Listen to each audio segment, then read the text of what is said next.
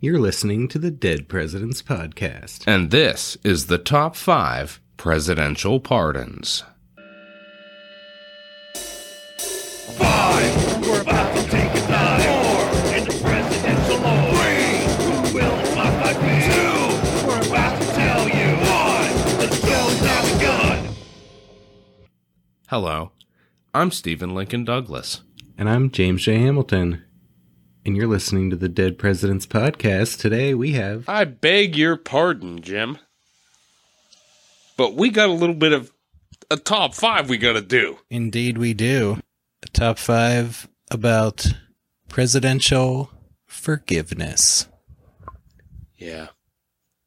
To forgive is divine, correct? That's right. I believe that's what they say. To forgive is presidential. Perhaps it is. As in the presidential pardoning power. Lots of very important pardons in our nation's history. We have 5 of them for you today. It's the top 5 presidential pardons. Number 5. Washington pardons the Whiskey Rebels. The Whiskey Rebellion of 1794 disintegrated before the Federal Army marching down toward western Pennsylvania, as you recall from episode 1. Most of the prominent leaders of the rebellion fled into the hills, disappearing away from Treasury Secretary Alexander Hamilton, who's also acting war secretary, who came over with the army to round up some people and try to make an example out of them. On scene. Yep.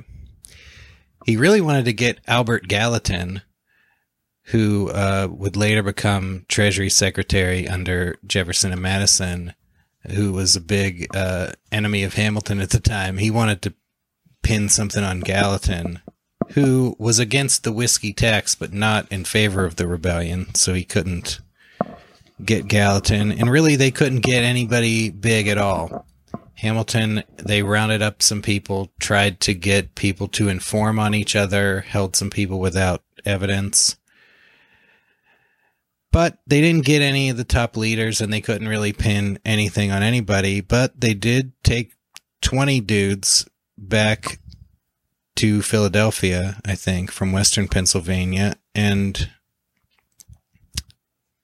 20 people were indicted for treason. 10 of them stood trial, and these were all like secondary people, not the top leaders. They didn't get the ringleaders. No, and they had evidence problems and lack of witnesses, so only 2 guys were convicted of treason and sentenced to hang.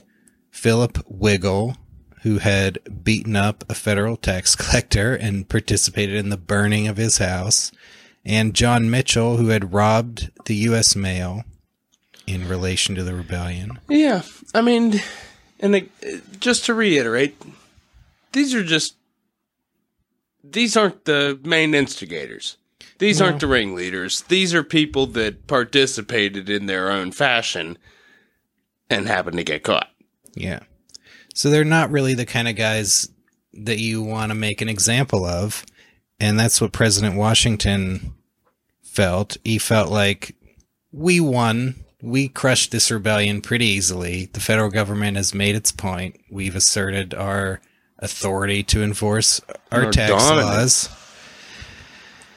And the federal government enjoyed, a spike in popularity after their very forceful handling of the rebellion. They really showed that they were worth their stuff. And Washington didn't want to, spike the football in the rebels' faces, and felt like he could go too far and probably get a backlash if they executed these guys. So, for the first time ever, the president pardoned some people. Just one more precedent under old Washington's belt. And this is it's a good precedent that was continued to be followed, pardoning people who may have committed treason, tried to overthrow the U.S. government in a way. But now once the danger's passed, you can exercise some forgiveness and let some people off. Yeah, I'd have hung him. Well, that's why you're not George Washington. That's right. Washington explained the pardons in his State of the Union address, saying, "The misled have abandoned their errors. For though I shall always think it a sacred duty to exercise with firmness and energy the constitutional powers with which I am vested, yet it appears to me no less consistent with the public good than it is with my personal feelings to mingle in the operations of government every degree of moderation and tenderness which the national justice, dignity, and safety may permit." Wise. Indeed. Philip Wiggle today has a Pittsburgh whiskey distillery named after him, Wiggle Whiskey, in honor of the rebellion. Good whiskey. And on this note, also honorable mention to John Adams, who later pardoned David Bradford, who was one of the major whiskey rebellion leaders. He escaped at the time. Yeah, he squirreled away. And Adams later pardoned him. And Adams also pardoned the leaders of Fry's Rebellion. Right. We talked about Jacob Fry's a little bit. 1799 tax revolt in eastern Pennsylvania, following the Washington precedent of pardoning rebels after their rebellion falls apart. We might hear more of that later in the top 5 as well. That's a distinct possibility as we proceed with the top 5 presidential pardons. Number 4. Jefferson pardons Sedition Act violators. In 1798, during the anti-French hysteria of the Quasi-War, John Adams signed into law the controversial Alien and Sedition Acts. The Sedition Act made it a crime to publish scandalous and malicious writings against the government of the United States, Congress, or the President with intent to defame or to bring them into contempt or disrepute or to excite against them the hatred of the good people of the United States. Some prominent anti-administration newspaper editors were prosecuted, including James T. Callender, who we've spoken of, and Benjamin Franklin Bach. The Jeffersonian Republicans denounced the Sedition Act as unconstitutional.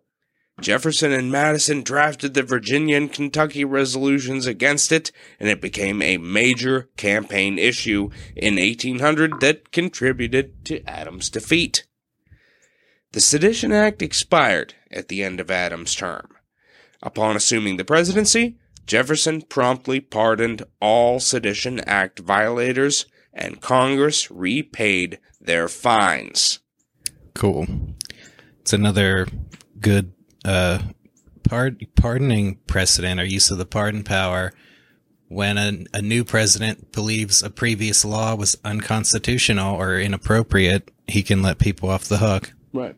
I think probably James T. Callender, one of the most ungrateful in the history of presidential pardon recipients, right. I'm sure. Yeah.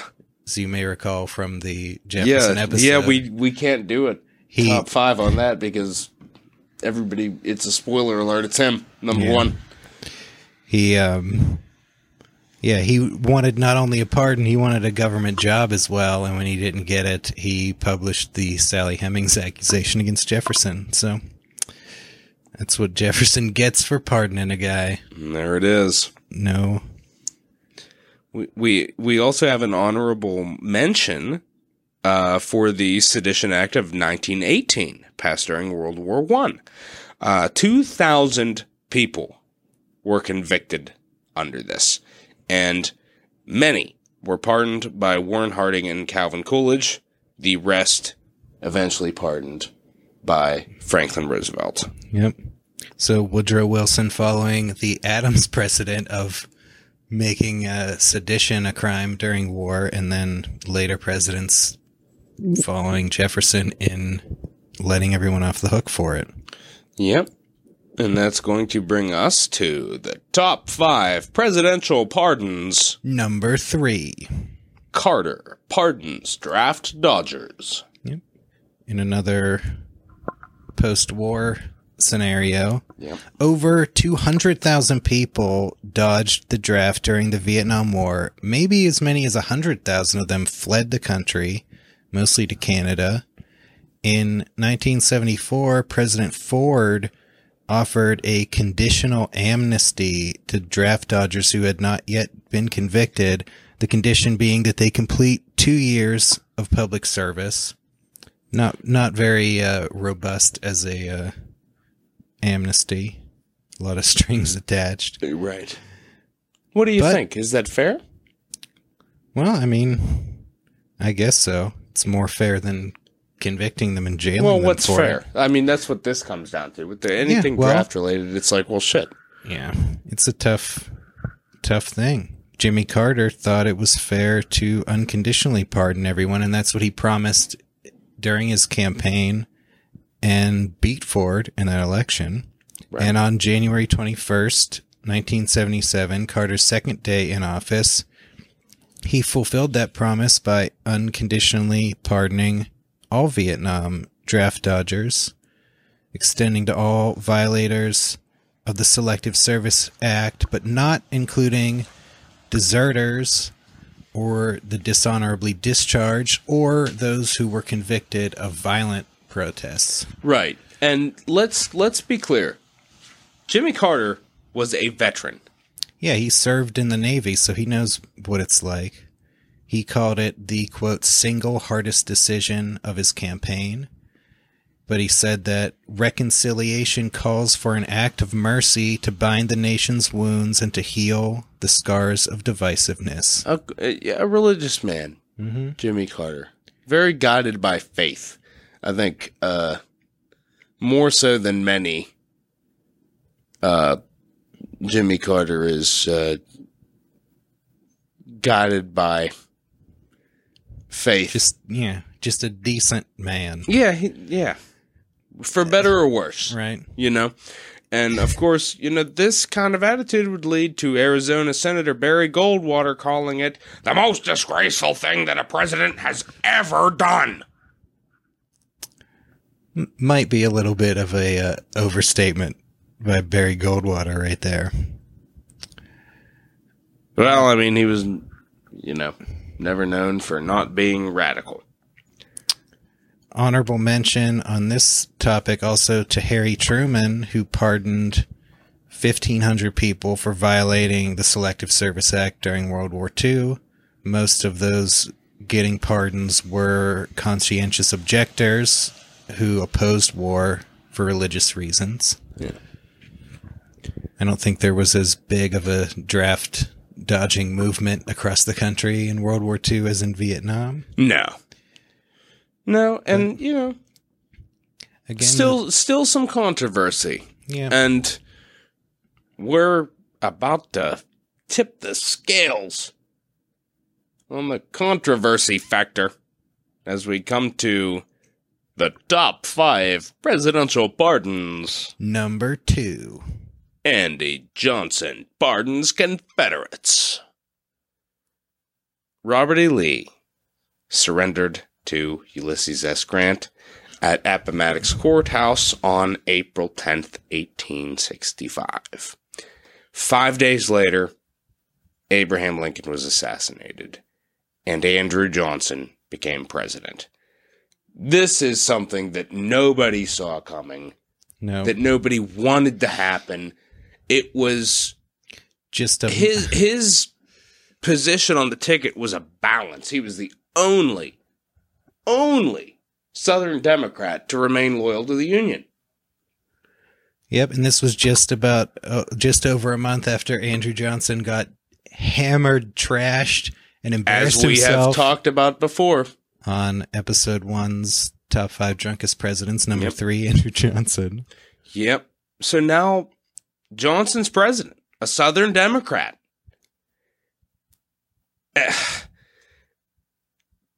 People are wigged out. Lincoln had promoted a policy of amnesty for former Confederates, which Johnson, I would probably say, albeit reluctantly, continued.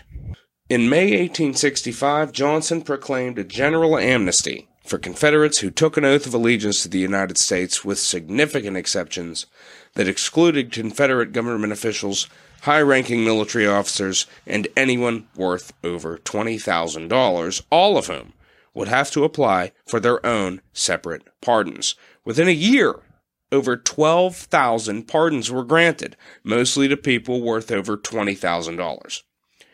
In January 1867, Johnson announced additional pardons to hundreds of high-ranking Confederate officers and government officials. Finally, on Christmas Day 1868, Johnson issued an unconditional pardon for all remaining rebels, including Confederate President Jefferson Davis and Vice President Alexander Stephens. Now, the reason I said, albeit reluctantly, Johnson's belief was that kill them all, hang them. Yeah, I think he started off reluctant in this policy and wanted to be harsher. He felt forced into it, I think. Yeah. I think he felt like I have to carry on the Lincoln administration. Yeah. Probably at first, but then by a few years later, when he's issuing the final pardons, I think by that time he has his eye on maybe getting elected to a term in his own right, and he needs to win the South. So he needs to get some Southerners on board with him, because he ended up being not as cooperative with Republican policy as he started off being. I mean, that's an understatement. Obviously, I mean, he gets impeached. Yeah. He gets totally overlooked in terms of any potential hope of running again in his own right. Yeah, I don't think no chance. Didn't get nominated by either party. No chance. No hope. No. They were going to nominate Ulysses Grant. That's it. And speaking of nominating Ulysses Grant, why don't we give him a little honorable mention as well here? Because as commanding general upon Lee's surrender, he gave Confederate soldiers safe conduct to return to their homes. As president, Grant signed the Amnesty Act of 1872, which removed disqualifications against holding public office from all but 500 former Confederates. Now, those must have been the nasty ones. Yeah, I'm not sure who they were or why they had that disqualification, because I know, like, at least Alexander Stephens was in Congress, I think, and became governor of Georgia again. So a lot of high-ranking Confederates served in Congress. And other they were relatively, I don't want to say unaffected. I'm sure they were affected, but at the same time, well, a lot of people got to carry on. Right. Their constituents who are voting for them are the same people who wanted to secede from the Union to begin with. That's it. Craziness. Indeed. And that's going to bring us to the top 5 presidential pardon. Number 1. Ford pardons Nixon. This pardon has presidents on both sides of the trade. Yeah. And this is probably the most controversial one. Yeah, it was pretty controversial. I mean, I totally agree with it myself. I'll just state that right off the bat. I agree with it. I think Ford did the right thing in pardoning Nixon. I think probably most people would agree with that now. It was just a real bitter pill to swallow for a lot of people at the time. I can understand that, but at the same time, you got to put the best interest of the nation first. Yeah. There was a lot of shit to cipher through there. It's like, Nixon was bad, but was he worse than Jefferson Davis, who we pardoned? Yeah. So, August 9th, 1974, Richard Nixon resigned. Gerald Ford became president. Congress abandoned its impeachment proceedings after the resignation, but criminal prosecution was still a possibility. So September 8th, 1974, just a month after the resignation, Gerald Ford granted Nixon a full and unconditional pardon for any crimes against the United States he may have committed as president. A full, free, and absolute pardon. Big deal. Ford spoke to the American people explaining his decision. He said, "It is not the ultimate fate of Richard Nixon that most concerns me, though surely it deeply troubles every decent and every compassionate person. My concern is the immediate future of this great country. My conscience tells me clearly and certainly that I cannot prolong the bad dreams that continue to reopen a chapter that is closed. My conscience tells me that only I, as president, have the constitutional power to firmly shut and seal this book. My conscience tells me it is my duty not merely to proclaim domestic tranquility, but to use every means that I have to ensure it." As we said, very controversial. There were allegations of some corrupt bargain, like Nixon had agreed to resign in exchange for Ford agreeing to pardon him, but there's never really any evidence of that. Ford's press secretary resigned in protest over the pardon. Ford's approval rating dropped from 71% to 50%. Yeah. And that was considered to be a major factor in his defeat at the hands of Jimmy Carter a couple years later. Sure. And it absolutely was. And unfairly. Yeah. If I'm honest. I think that in all honesty, and from a completely objective standpoint, that was the best course of action. Mm-hmm. Yeah, that's kind of the most... obviously the most recent or modern example of kind of the theme of a lot of these pardons, which is it's more important for the nation to move on Right. than it is to punish particular people. Exactly. And maybe history has kind of warmed up to Ford on this. Yeah, in 2001, Ted Kennedy presented Of all people. the John F. Kennedy Profile in Courage Award to Gerald Ford because of his pardon of Nixon. And Ted Kennedy said that he initially opposed the pardon, but that history had proven it to be the right decision. And I think if now, you got to understand how diametrically opposed these two people would have been. So for Ted Kennedy to say something like that, there's definitely some just what should be common knowledge behind the fact that Gerald Ford did the right thing. A true blue Democrat like Ted Kennedy, and also the Kennedy family had their rivalry with Nixon. So if Ted Kennedy thought it was okay in the long run, it probably wasn't that bad. Well, it's just somebody like Ted Kennedy to say that is just more proof that, it was the right thing to do. And what do you think, Jim? Were these pardons all across the board the right thing to do? I think they all were. I think so too. I made a joke about hanging them earlier, but yeah. Yeah, I don't see how the nation would have been better off, going through the effort of punishing. Some of the things would have been just nonsensical.